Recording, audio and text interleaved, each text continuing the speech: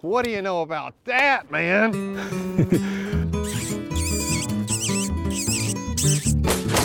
That was pretty fun. All right, guys, let's get going. Cool. I'm Chase Winiger, host of the podcast. Lee McClellan, co-host. I hope everyone's having a wonderful February. Spring's about here. And then today's guest, Jeff Crosby. It's a pleasure to be here. Jeff, you are Central Fisheries... Thank you for lying. Central Fisheries District biologist, correct? Correct. Yes, I am. And you've been on the podcast with us before. Mm-hmm. It's been a while, yeah. Yeah, you've been on the podcast, the TV show, but it has been a while. We've been, I'm just happy that we have a guest this time. It makes it nice. And we do have things to talk about, too. Yes. Cool things. As far as where we start, I don't know. Trout stocking is something we want to get to because there's good, exciting news this year, especially if you live in or around Louisville, like I do, is related to trout stocking. But also just had some random questions I kind of wanted to ask for you and Lee. One of them, because I was thinking it's been a long time since I've been fishing. I've kind of slacked off, or not slacked off, but I've kind of let predator hunting and deer hunting take over for the past couple of months, rabbit hunting, squirrel hunting, things like that. But now I'm thinking fish. Yeah. Because as the days are getting longer, I mean, it's 6:30, 6:45 I know, I love it. And yesterday was 56, 57 degrees. Gorgeous. I It's got my mind going, So I'm thinking about fishing. And while I was sitting there daydreaming about fishing, I came up with a few questions myself. So I had just general questions. Like one of them is for you or Lee, Jeff, or for you, Jeff, or Lee. If you're going to go fishing right now in the state of Kentucky, where would it be? What would you go for? I think right now, the streams aren't necessarily a bad thing if you can catch the water conditions right. Yeah. That's kind of what we're fighting with the weather that we've been having. But, you can catch, smallmouth are active in cold weather. I mean, and also some of these streams that the trout are getting stocked into, these trout are active. Yes. So it's a great opportunity to get out and, whether you're fishing for trout or smallmouth, it's a great opportunity. And are we on the precipice of any species thinking about fattening up pre-spawn wise, any of those species that spawn a little bit earlier? I think a lot of these fish ought to be in fairly good condition this time of year because pre-spawn, they're not having to eat as much, being, with colder waters, but still, these fish feed during the winter. I mean, they can be caught. I didn't know if crappie or any of the sunfish species that they typically spawn in late March, early April, somewhere around there? April. So I didn't know if any of those would be trying to. I went with Bill Sampson and right around Christmas time to Taylorsville, and we smacked them. Yeah, I think this time of year you can catch crappie. You're going to be more open water looking for schooling fish because they're not because they're not moving up yet. We're still probably a good month and a half or so away from that, but a lot of the guys this time of year, they get out, of course, with everybody with their, electronics that they've got now, they can generally locate these pretty well. And even a lot of our small lakes, we've been talking with people up at Kinman, Lake, up in Henry County. They're doing pretty well, catching some quality, fish. And again, a lot of these guys are fishing out, more spider rigging type, we'll say, of fishing, but it's more open water. And Beaver Lake, you find people. Of course, a lot of these lakes are ice covered at the moment. Hopefully, opening up here soon. But again, Taylorsville right now, a lot of the local guys fish this time of year. Starting November to March is when they fish. But one, because there's low numbers of people out there, and they can go out and catch a limit in an hour or two. So it's still a great time to get out and do that. But again, it takes a little bit of knowledge of the lake and putting your time in to learn those locations where these fish winter. We threw minnows kind of on the deeper timber. Yeah. And God, I got tired of catching them. Yeah. Usually, if we're doing sampling or, looking for these fish, I mean, it's usually you can get on the ends of those big trees and there's usually fish on them. Yeah. So you're talking about doing sampling. What kind of work right now? What kind of work are the fisheries crews? So you and your guys, what are you guys doing? Right now, the main thing we're doing is habitat work. Okay. We're doing a lot of, right now we've got a bunch of Christmas trees sitting in a parking lot up at Elmer Davis is where we're going to do the majority of our work this year. But we also have some plans for Taylorsville, doing some more cedar tree brush piles. And will they be marked on Elmer Davis? They actually Elmer. Are we going to refresh what we're going to refresh what we've got at Elmer now? Okay. Taylorsville, we may be creating new sites, and anytime we create new sites, that will be added to our those maps that we have online. I saw where Barron got some work also. You're talking about Central District because Yes. obviously that's where you're But at. this will be for any of our, there's a lot of work being done on Barkley right now. Yeah, actually, that's airing on this week's show. Okay. We went down there and joined Adam Martin, who's the Western. He mainly covers Kentucky Lake and Lake Barkley. He's a sport fish biology down there. We jumped in the boat with him not long ago, maybe a week or two ago. Yeah, I think he said it was like 460 miles of shoreline that they were doing on Barkley. They're working on a significant portion. We were down there for a week with them, just let's say early February, or I guess actually end of January is when What were they putting out? They were actually going. They had an agreement with LBL, and they were going up onto LBL via boat, parking on the shore, walking up with chainsaws, and selecting specific trees that matched what they wanted. One of the examples he gave in the video you'll see on this weekend on Kentucky Afield was he picked a hickory because it's a hardwood and it's going to last longer in the water, and he picked this tree because it had very few branches, and he said that this is specifically spawning habitat for largemouth bass or for black bass, and that they prefer simple structure. So they're looking for, maybe just a stick here and there. They don't necessarily want a big cedar tree, with that much of thick cover. Yeah, this was, when we do a lot of different habitat work. We do habitat work that's for fishermen, but we also do habitat work that's for the fish, trying to provide that spawning area. And that's kind of mainly the work that they were doing at that time. Now they're going to go back and plant cypress trees, and they've got a really nice grant to do this money. It all came from a federal grant. Grant, so yes. we aren't paying for it. So this is kind of a bigger project, or part of a bigger project that this part that they were doing. But we went down and helping them cut those trees, drag them out, and we were trying to, about every 30 yards, I guess, 30 feet, but probably about 30 to 50 feet probably apart. You're trying to lay this.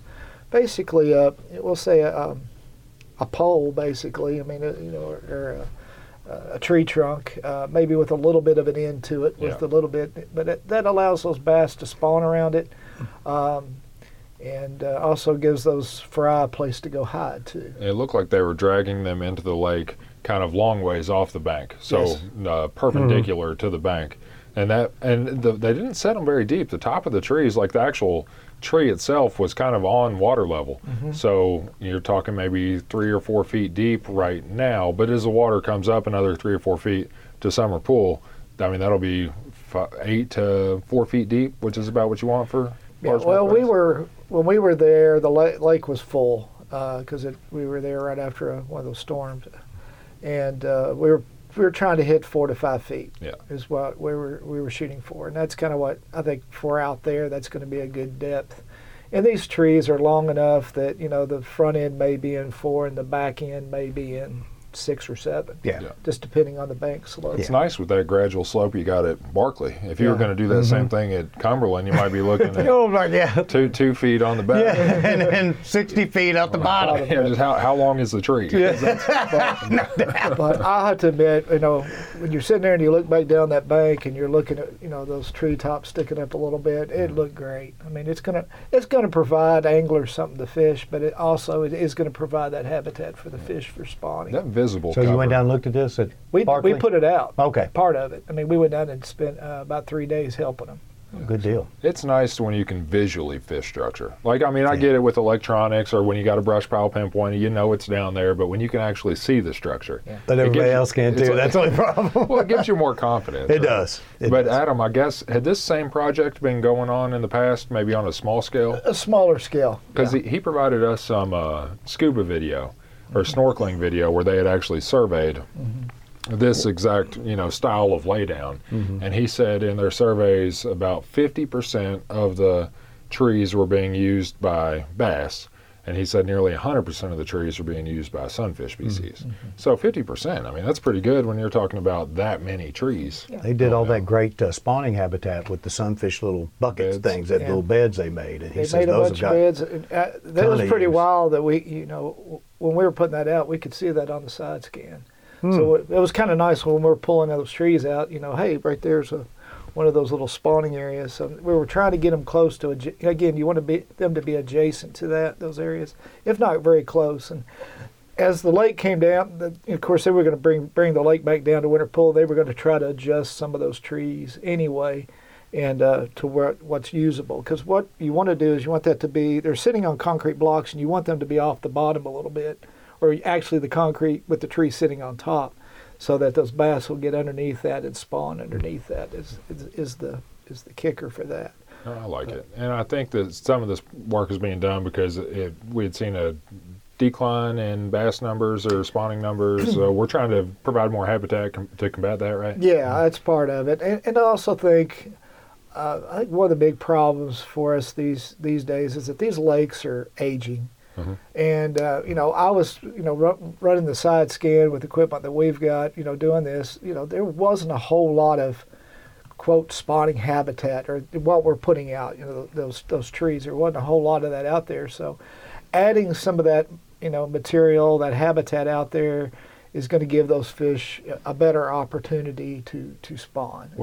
When you say these lakes are aging, what I'm thinking of is, like, for instance, when Cumberland was drawn down back in 2007 or whenever it was drawn down for so long that shrubbery and small trees started to actually grow Correct. On that area where the lake had been. So then when the lake was brought back up, that new lake effect. But then, so when a lake gets old, it's all that what was there before it was impounded is basically being deteriorated and washed away. It's gone. Right? It's gone, rots away. So, and again, in a period of time, all that grew from that is going to be gone. Yeah. And so you're going to be back to, for instance, we a couple years back when we took down Elmer, that's when we did the big habitat project the first time when it was down, because we were able to do a lot of the work in the dry.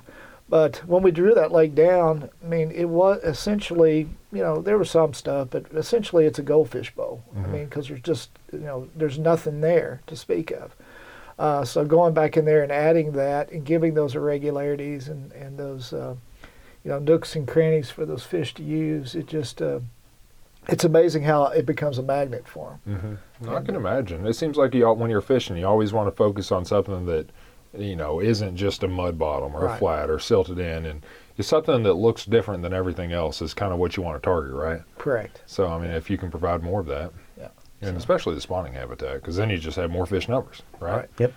And so it's, like I say, I think it's a really good deal. It's going to be a great opportunity. I think fishermen are going to love it come spring, especially when the crappie come up to spawn or the bass come up to spawn. There's going to be some really great opportunities, and there's going to be quite a bit of, because we worked down in the Crooked Creek areas where we worked, and we hit that entire embayment pretty much. So, and that wasn't the only embayment being done. So it's going to be a great opportunity. And that's like you mentioned earlier. I mean, you mentioned Benji Kemen, Elmer Davis, Beaver Creek. So it's lakes all over the state. Because you mentioned those three in this area. I know Guest Creek. Guest Creek got several hundred cedar trees and new habitat locations, plus refurbished several old ones. I think it was either refurbished 5 old ones and created 4 new ones, or refurbished 4 and created 5 new ones. Something like that. One of the two, because you sent me those numbers recently. So, I mean, it's literally all over the state. Yeah, a lot of districts are doing a lot of work on different lakes, whether there are smaller state-owned lakes or some of the bigger core lakes. I mean, they're doing a lot of work on Barren. They're getting ready to go down and do a little bit of work on Green. They've got some awesome habitat that they're building down on Barren. It's basically a rock pile with these cedar posts that stick out. They kind of look like spider legs coming out, and they're fairly substantial. So you got a nice hard rock base there, rock pile, and then you've got the wood coming out, and you go down there shocking on it, and the amount of crappie and bass that come off that it's incredible. I mean, so it's fish are utilizing it. It's providing those areas for foraging and for cover for those fish. They're getting ready to do some of those at Green. There's a new pier that's gone in, fishing pier that's gone in. I'm not sure exactly where on Green, but they're going to add a couple of those. It's I've been told a little bit about this new fishing pier by Engineering Division. Yes. And the way I understand it, it's right there basically at the state park. If you're familiar with Green, there's a boat ramp at the state park that kind of puts you in a little embayment. And right across from that boat ramp, there's a big rock face and kind of a drop off and a shelf. Well, that fishing pier went in near that boat ramp, and it goes far enough out that you can actually fish to that rock face from it. So you can fish. They tried to build it long enough to where you could take advantage of that nice structure and that point on the other side. So it should be pretty nice. I haven't seen it myself yet, but heard some good things. Yeah. And that's near that little cut through that's across from the campground. I think it's near that campground. Yes. Yeah, it's right there on that point that comes out. Yeah, we go straight across there, and then that's the way we go up Robinson Creek. So that's good to hear. Another question I had for you is, this is something I was thinking about, once again, thinking about fishing. Do you have a favorite catch? Like just one fish that stands out in your mind, one catch that stands out as like that. My favorite fish? Your favorite fish you've ever caught. Lee, that's you too, because I know you. My favorite, the fish species I would love to fish for is smallmouth. Yeah. Is there one smallmouth that stands out to you? There's just I don't know if I got one that, that or muskie, I guess. Yeah. And that would be, but I enjoy fishing, and the nice thing about working for the department and, working as a fishery biologist for, over 30 years is that you have a pretty good idea what's biting when. No doubt. So you kind of take advantage of that. My wife always said I spoiled my kids because I always took them when they could catch fish. So that, you always took them at the times that, they were almost guaranteed to be successful. And because fishing isn't always that. You have some bad days in there. So well, that's what I tell people. I'm not really a good bass fisherman. I'm actually not a very good at anything kind of fisherman. I just fish for it when it's biting. It makes it easy. But the smallmouth are great. I've had some nice ones out of Cumberland. I have too. Especially some topwater bites in the morning that were really a lot of fun. And you catch a 4-pound smallie on the surface, early morning. That's pretty We got fun. into them like those, like they were percolating. Yeah. So and my wife had a monster on, and she panicked and it tail walked and said goodbye. But they came up for like 20 minutes just all around us, and then they went back down as quick as they came up. Those are always a lot of fun to catch. And that's just they're wild when you hook them. Even watching people, we fished Green in December of last year, and the guy I was with caught a almost 4-pounder, and we about didn't get it in the boat. It's just those smallmouth are so wild. Oh, I love them. And they're fine. So. Yeah, smallmouth are fun. I really I love stream fishing smallmouth. That's probably my favorite opportunity if I had to go back and say what my favorite fishing opportunity in the whole state is. It's probably stream smallmouth. Yes. Just because it's everywhere and it's just nice and relaxing being in the water. But my favorite smallmouth catches have all been because of the conditions or the scenery, probably down on Dale. Dale, yeah. Dale's beautiful. Sunrise or sunset, perfect lighting out there on a nice calm lake. And I like hooking them deep when you're fishing 20, 25 feet deep. Because when you set the hook and you feel the weight in your mind, it's like, is this a big one? You just always kind of daydream for those couple of seconds about it being a 5-pounder. So, but my individual favorite fish catch is probably a muskie I caught 2 years ago. And it's because I'd caught muskie before, but I was fishing with a guy who really knew what he was doing. And he was almost like guiding me. Yeah. But the year after that, me and my buddy who had never caught a muskie before jumped in the boat, and we decided we were going to do it ourselves, and we went fishing and we had follows and we hooked one at the boat and made the mistake with the drag, because when you're muskie fishing around cover, those stick ups in Cave Run, you want your drag set pretty tight so you can keep a fish from getting wrapped up in that stuff. Well, I had my drag set for that, and I caught him on the figure 8, and of course I had no give. So I was basically just holding him onto the tip of my rod there, and he got off, and we went back 1 week later and actually both caught one. So that's probably my favorite individual fish catches. But I thought for sure you would have a favorite fish, Lee. Oh, I have favorite opportunity right now would be Dale or Cumberland, from Jamestown to the dam. That's where. And also during the drawdown was probably the trout fishing. We did a couple of floats from Rock House around to Winfrey's, when it was low and all those fish were concentrated, I caught a 23-inch rainbow and a 20-inch brown that day. Caught the rainbow on a Penn's minnow, and caught the brown on a good old marabou jig, fished deep right at Winfrey's Rocks. That depot at Winfrey's Rocks. God, we slayed the whole way. I would love to go down there and fish more. It's awesome. But my best catch was a 56-pound king salmon in the Kenai River. I was 18. You didn't catch that here. No. But I mean, you asked. It was 50 inches long. I was going to say that last fall I went with a gentleman who knew muskie fishing. Does the gentleman work here? Oh, yes. On the Kentucky River? Yeah, I caught my personal best. It was about a 45 on the Kentucky River? Wow. It was a lot of fun. You know, I hear really, really good things about muskie fishing on the Kentucky River, but only from the people who really know what they're doing. Yeah. You got to know what you're doing. Yeah. Now, I've tried it only once. Tried the mouth of Elkhorn. I thought, I know some people caught some good ones in the mouth of Elkhorn. There's some there. We see them sampling. Yeah. And the mouth of Cedar Creek too has some good ones in the spring. There's some there. Yeah, there's muskie throughout the river. We do a lot of stocking in the upper portions of the river. It'd probably be better numbers up there, but they stretch.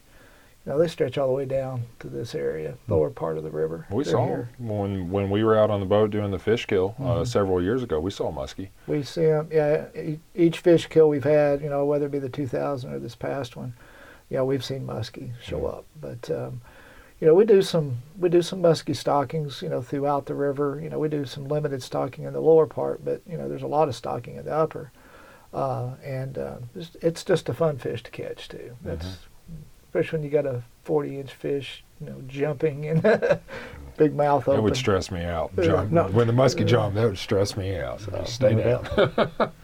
No, but that's good. And then, I don't know, if another one, favorite fishing opportunity in general in the state, I already told you mine was stream fishing for smallmouth. I mean, because it's everywhere. When I lived in Richmond, I could do it. When I lived in Shelby County, I could do it. There's creeks literally in every county that I'm aware of. I don't know. Is there a county that's just barren of all creeks and smallmouth?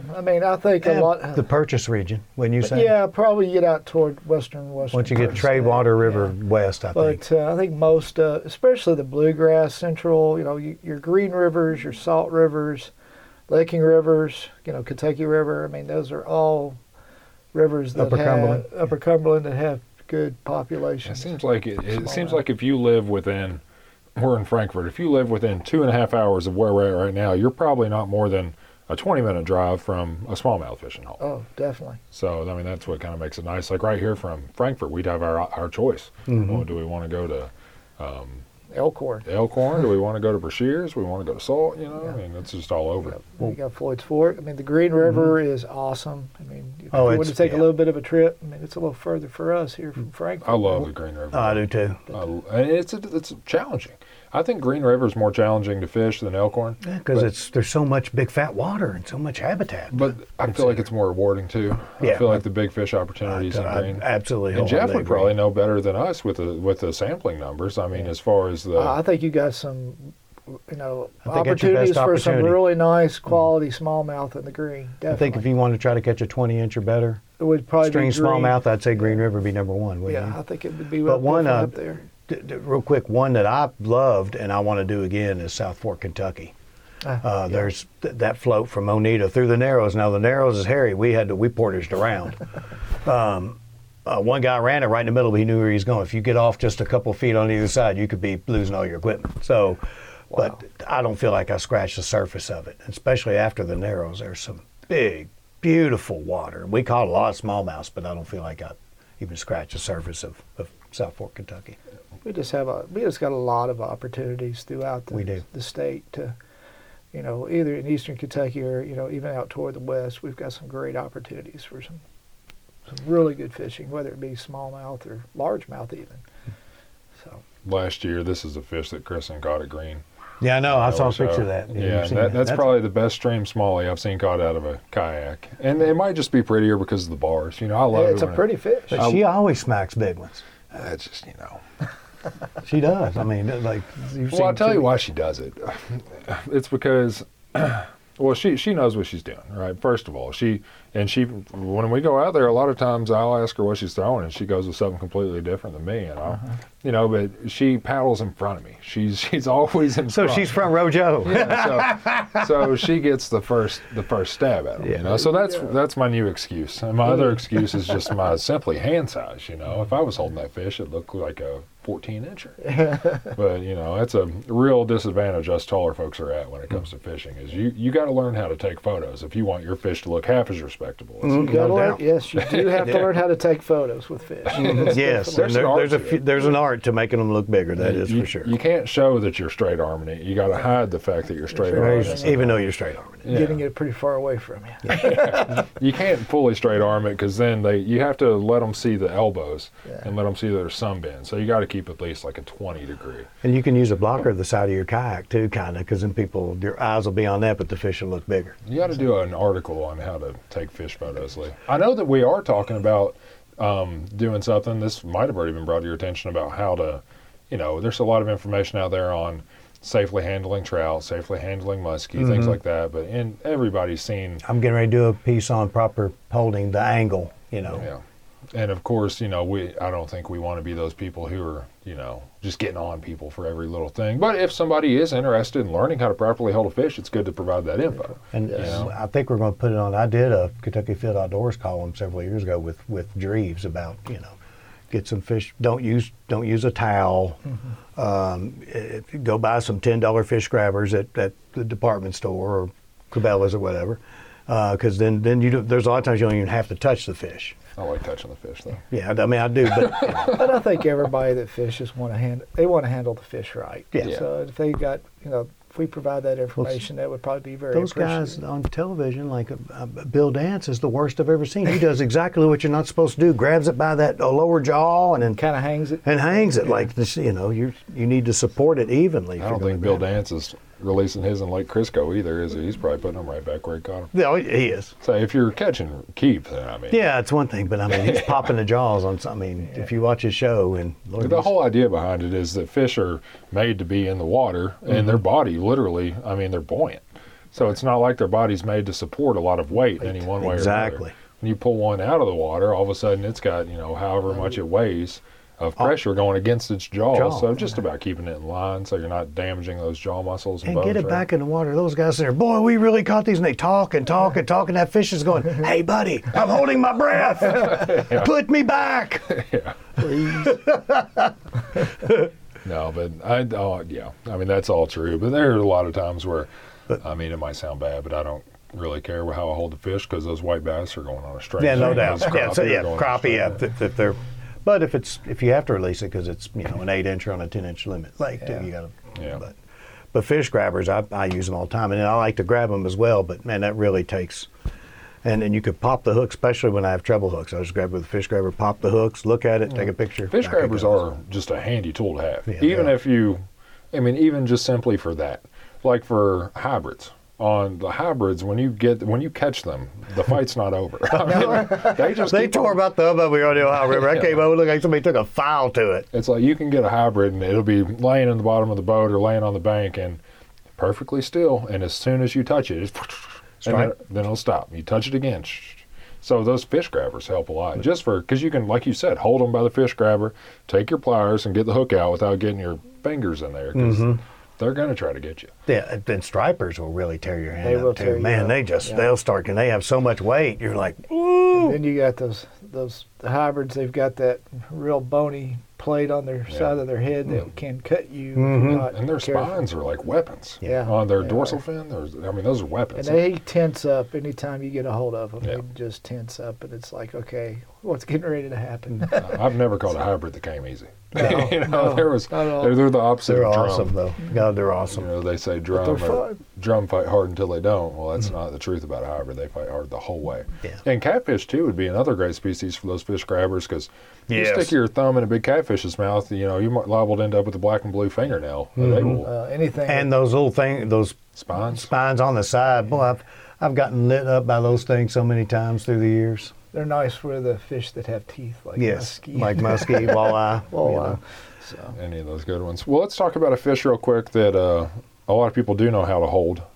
properly, and that's trout. Because right now, I mean, one of the main reasons we wanted you to come in, Jeff, and you have this nice map of the parklands right here, right, is because we have changed our trout stocking at Floyd's Fork, right? Correct. And not just changed it a little bit, but we changed it a lot. yeah. So what's the rundown? Yeah, we've gone from about 3,600 fish annually to 12,000. So almost quadruple. Yeah. So we are picking up where we were doing about 2 sites of stocking. We're actually going to stretch this out over about 5 areas that we're stocking, which should incorporate about 13 miles of the 20 miles of the parklands. 20 miles.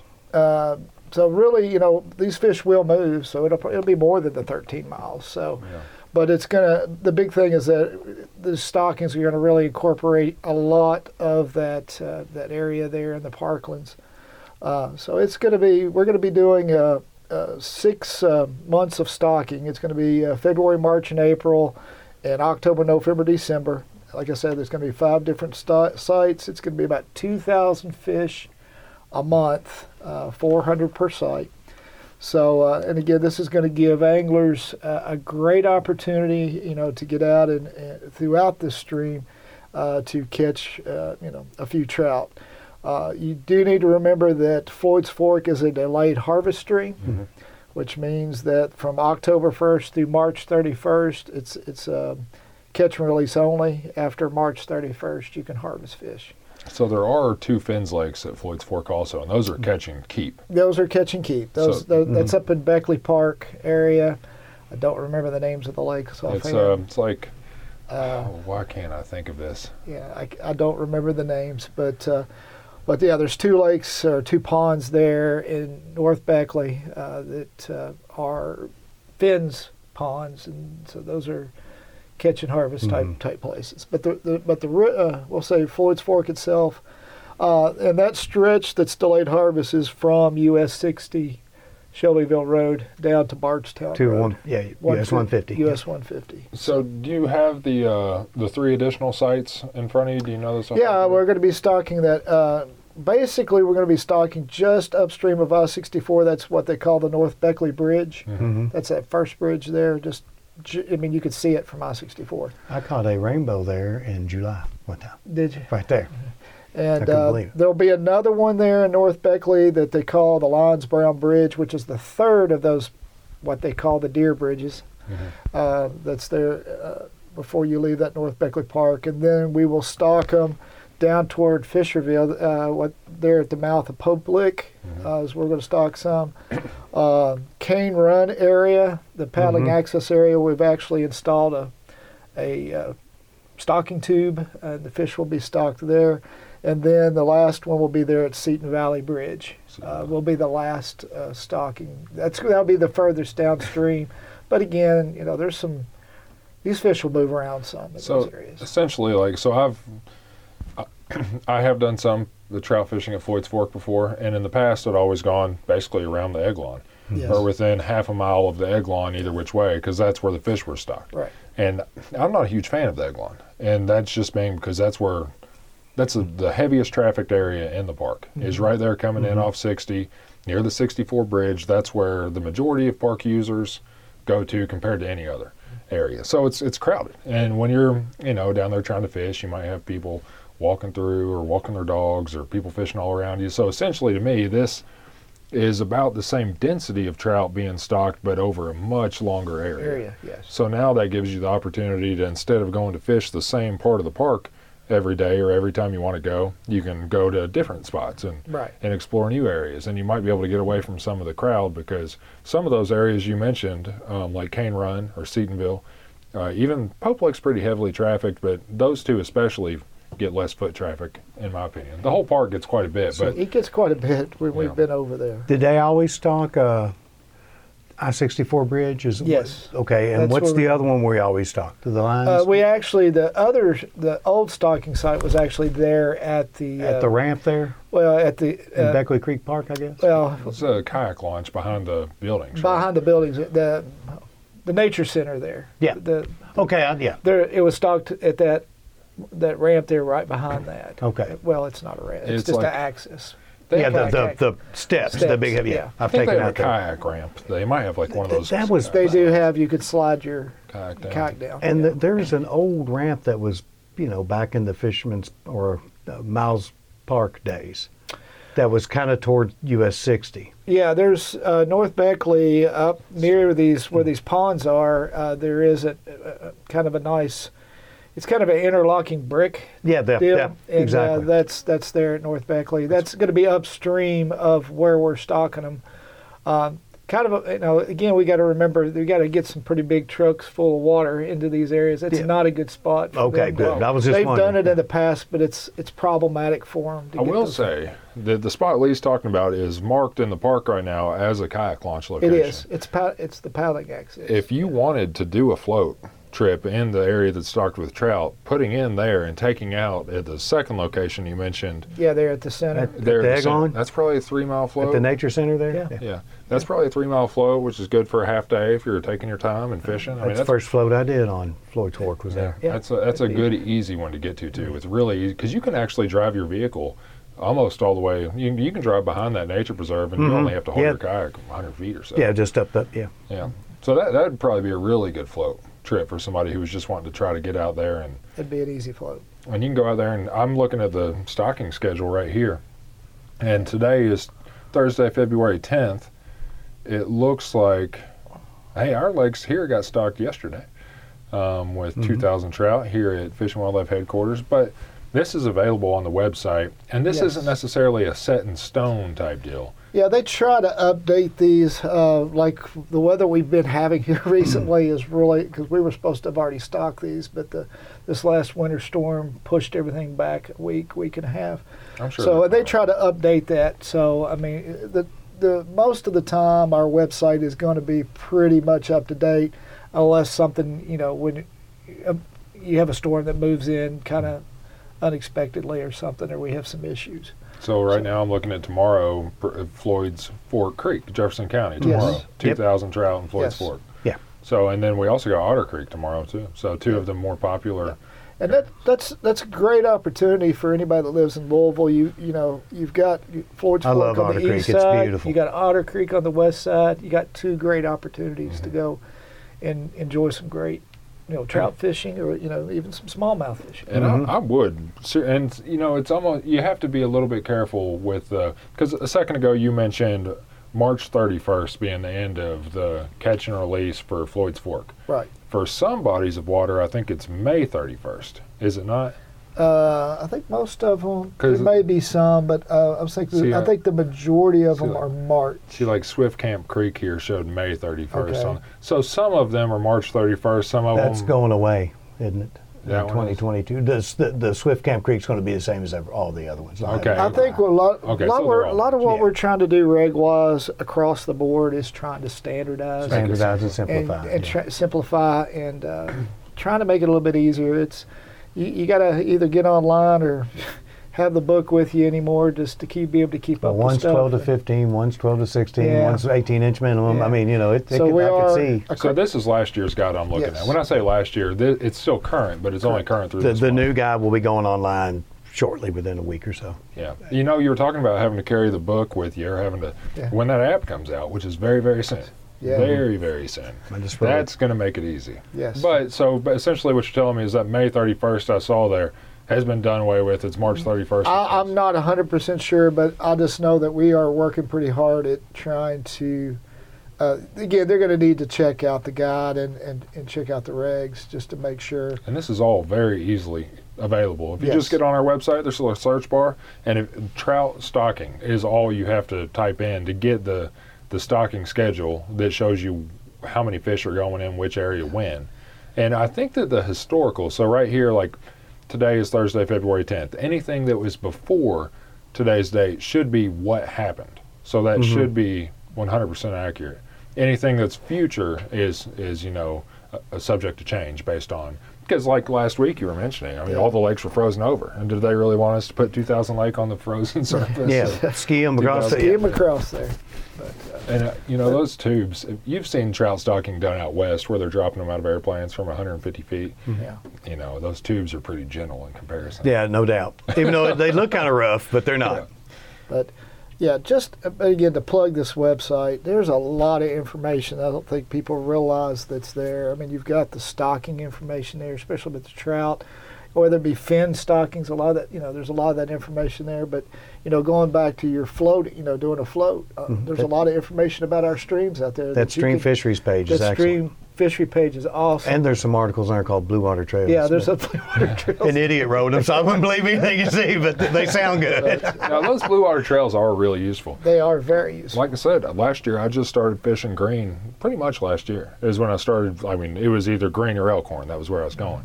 And your Blue Water Trails article was very helpful in planning out, which trip I wanted to do. That's the intention. Well, because you really need it on green, especially. You talked about it's so much water. I mean, There's it's big, fat water. Well, not just that, but the first put into takeout is 15 miles. And if you don't realize that ahead of time, because by air or by car, it doesn't seem like it's going to be that long. You're like, oh, I'd knock this out in half a day easy. You find yourself out there well after dark. And dark floating is no good. And another good tip you gave on that one was I was using inline bucktail jigs for muskie. And your tip on that one was to use a traditional spinnerbait because of all the logs and debris. You're going to get hung up much less often. Well, I can't take too much credit for that. Dave Baker told me that. Well, it's in there. It's in the article. So it was a good tip because you really do find yourself sticking a treble hook in a bunch of logs and hoping that your 60-pound braid can hold it, or just drag your kayak over there. Luckily, when you're creek or river fishing for almost anything, typically you can stick your rod down there and wiggle it loose. It's not going to be more than 8 feet deep or so. But there's some good tips on there just in general about fishing the area, aside from access points and things like that. And when the app does come out with even access, I mean, being able to find public access around you, it's going to be awesome. I just did a piece for this issue that'll be coming out soon on that app, and one of the things Jeff really wanted, they're going to do a soft launch. So when they do the soft launch, they really want feedback about, well, I think this works good, and then they're going to incorporate some of those changes. We're having trouble with this. Yeah, and then a hard launch will be later Well, and this this is an app that's been beta tested for some time now. And I mean, there's a beta version available that isn't available to the public, but it's available, to select people and asking them to try it out and give feedback. And there's been a lot of, little bug fixes and things along the way. But I think that right now, and Jeff, you can probably speak to this more than me, I think it's at a point where they feel really good about it, and they're going to launch it or make it available without advertising it, so they can get more feedback on it. And then at some point when it's perfect, then they're going to drop it. Yeah, drop advertisements, not ads, but I'm sure I'll do basically social media and things like that. So, and I'm sure we'll end up talking about it. We'll use it on the TV show. And talk about it in here. Demonstrate how to use it and things like that. It's going to be a great opportunity. It's going to provide a lot of information, and it's going to have a lot of things at your fingertips. Yeah. Well, it's all the information's available at your fingertips right now via the website if you've got a smartphone, but it's going to be much more navigable. Right. And it's going to be, an app is just so much easier to use than going to Explore, opening a browser, going to the, and everything on the website isn't necessarily formatted for mobile. I think our website's pretty good, but sometimes some things are lost in translation. I've used my phone before to find, I know that there's a brush site at a given spot, so I'm able to go on there, pull up that map in Google Maps, and be sitting there going, okay, it's right there. There it is. I'm too far to the left. I want to be right. Yeah, that's good. So it's going to be awesome. I've had to use that app. Navionics makes a smartphone app, and it shows lake contour. And, when you're kayak fishing without electronics, sometimes just being able to see, and it would show your location just like any other OnX or Google Maps, and you could see where you were in comparison to those contour lines. But I think the way I understand it, our app is going to have that ability too, but also have habitat and structure locations marked on it as well. Yeah. So that'll be really nice, especially for your just average Joe fisherman who doesn't have the bass boat with all the electronics. And, I think it's nice. It's geared towards. And I'd like to do a piece sometime, and I'm going to on ways to fish without electronics. Because back in the day, triangulation and all those other, you had to use your brain and some imagination.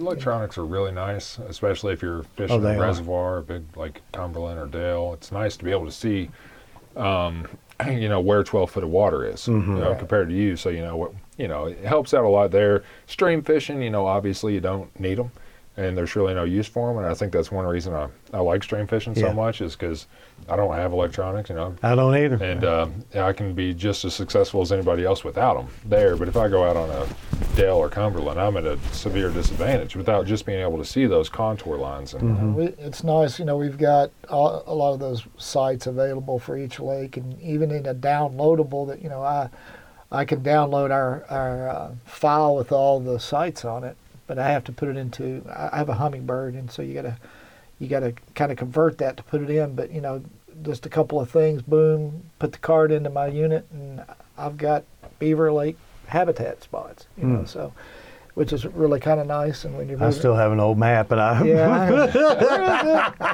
so it makes it nice. It does. It gives you a place to start, especially if you haven't been to to a lake, and or even a lake you've been to. It gives you some spots to start the day on, and try to see, hey, are they going to be on the banks, or are they out here on some of this habitat? So just gives you a great starting point, I think. Well, something about fishing with confidence just makes it more fun. Like when you really think that you got a good shot at something, you have more fun even if you're not catching fish yet. Well, when you have those spots and I know we're going to be fishing structure or habitat here. It seems like it'd probably be more fun than just randomly fishing around. Well, fishing's all about attitude and confidence. Yeah, it is. I do think confidence has something to do with it. Oh, it does. It's all about attitude and confidence. Yeah, there's a guy, Greg Brizendine, we fish with down on Del Hollow sometimes, and he always marks just a little bit of chartreuse on the back end of his soft plastic. When he's using the float and fly, he uses a plastic jig. And he'll say that chartreuse isn't for the fish, that's just for me. Because that's what he's confident with. So he knows that makes him feel better about it. And I don't know what it is. It probably is something it makes no sense why the angler being confident would equate to more fish being caught. It makes no sense at all. But you're probably a little bit more in tune or paying attention to what's going on, or you might feel a bite you didn't feel before if you're expecting a bite at the moment, instead of just thinking I'm not going to get one. Yeah. I think it's the opposite for hunting, though. I don't know what it is, but I think that I'm more likely to have a big buck come in on me or kill a big deer if I've just given up for the day. If I've pretty much just, I don't know. Some people I know, I think Scott Kroom is one of them. Scott Kroom is a guy who, if he's trying to get close to deer, and this is going to make Scott sound crazy. I'm almost positive he told me this, so if he didn't, I apologize. But I'm almost positive that he told me that he would pick grass out of the ground and chew on grass and eat grass while he was trying to sneak up on deer, so that the deer would think that he's not a threat to us. He's eating grass. So he would. Okay. Hey, that guy with a gun, he's eating grass. Hell, he's fine. You seem like you're just a grazer like they are. Just a herbivore. Does he go?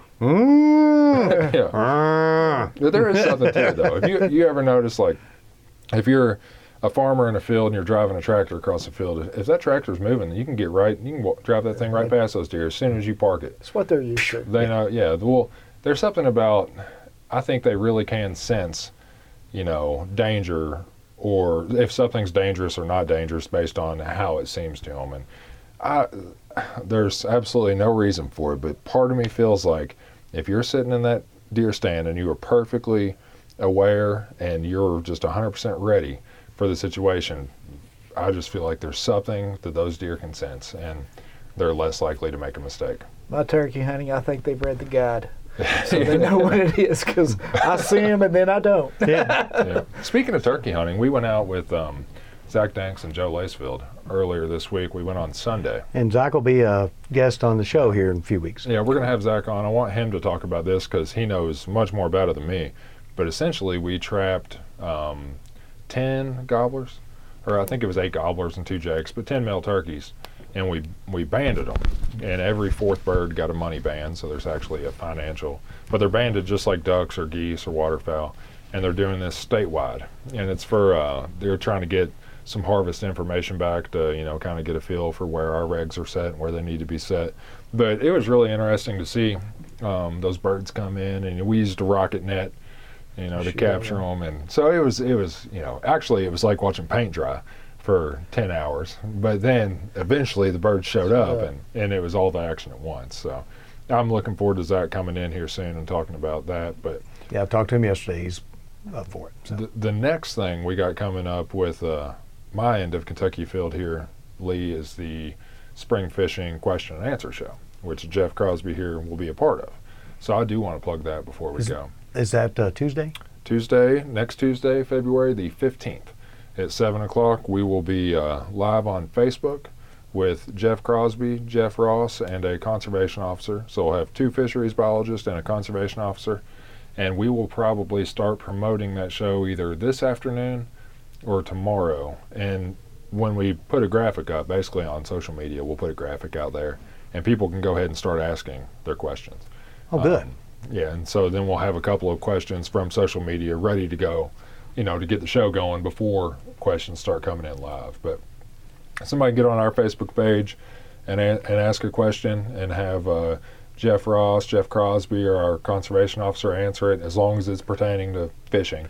We aren't going to take fall deer hunting questions this time of year during this show with these experts. So that'll be next Tuesday, and then that show will be produced for TV, and it'll run next week on the 19th as our weekly show. Oh, cool. So that's what we got coming up. I'm looking forward to it. The live shows are always fun. Maybe a little bit stressful behind the scenes, just on my end, trying to make sure everything goes right, and for these guys, trying to make sure they get the right info. I feel like it's a thesis defense. Oh, I know. It's just question. I got smoked on one of mine. I did great in one, and my mind just melted down. I went completely blank, and my mouth went dry. I was like, on a live show? No, I'm not defending my master's degree. Yeah, it's just. And I just got nervous and just melted down. My mind went just white. But that's what I feel like when we do it. But it's fun, it's enjoyable, and there's some great questions, and there's always questions that we hear a lot. We get a lot of calls, a lot of questions, and it's nice to kind of speak to the masses at times instead of just individuals. Because a lot of people have the same questions, right? And that way, instead of answering the same question 20 times, you might be able to answer it for 20 people at one time. That's right. Yeah, so that is kind of nice, and we also kind of give the opportunity if there's anything we want to make sure is known, like changes or things like that. It's a good time to. It's February 19th. The new guide comes out literally a week after that, roughly a week after that. New regs go into effect, so it's kind of nice to update the fishing guide paper version's at the printer, and I think Adrian's going to put the other one on maybe early next week. It'll be online. The other thing that goes with that, people need to remember they need to get their new license started. Time to buy a new license. March 1st. So February 28th is the last day for this season, and you'll need to get a new license. I got to go get mine. Yeah, me too. That's a beautiful thing about having a mid-February birthday is I just say that's what I want. So I get that knocked out. Heck yeah. Yeah, but that's a good deal. The only advantage to it. But you guys got anything else you want to cover? I think we're, we hit on everything I wanted to talk about. Yeah, I agree. I'm good. Yep. All right. Well, I appreciate you stopping by, Jeff, and I will see you next Tuesday. Sounds good. 7 o'clock, live on Facebook. Cool deal. Thank you, Lee. Oh, man.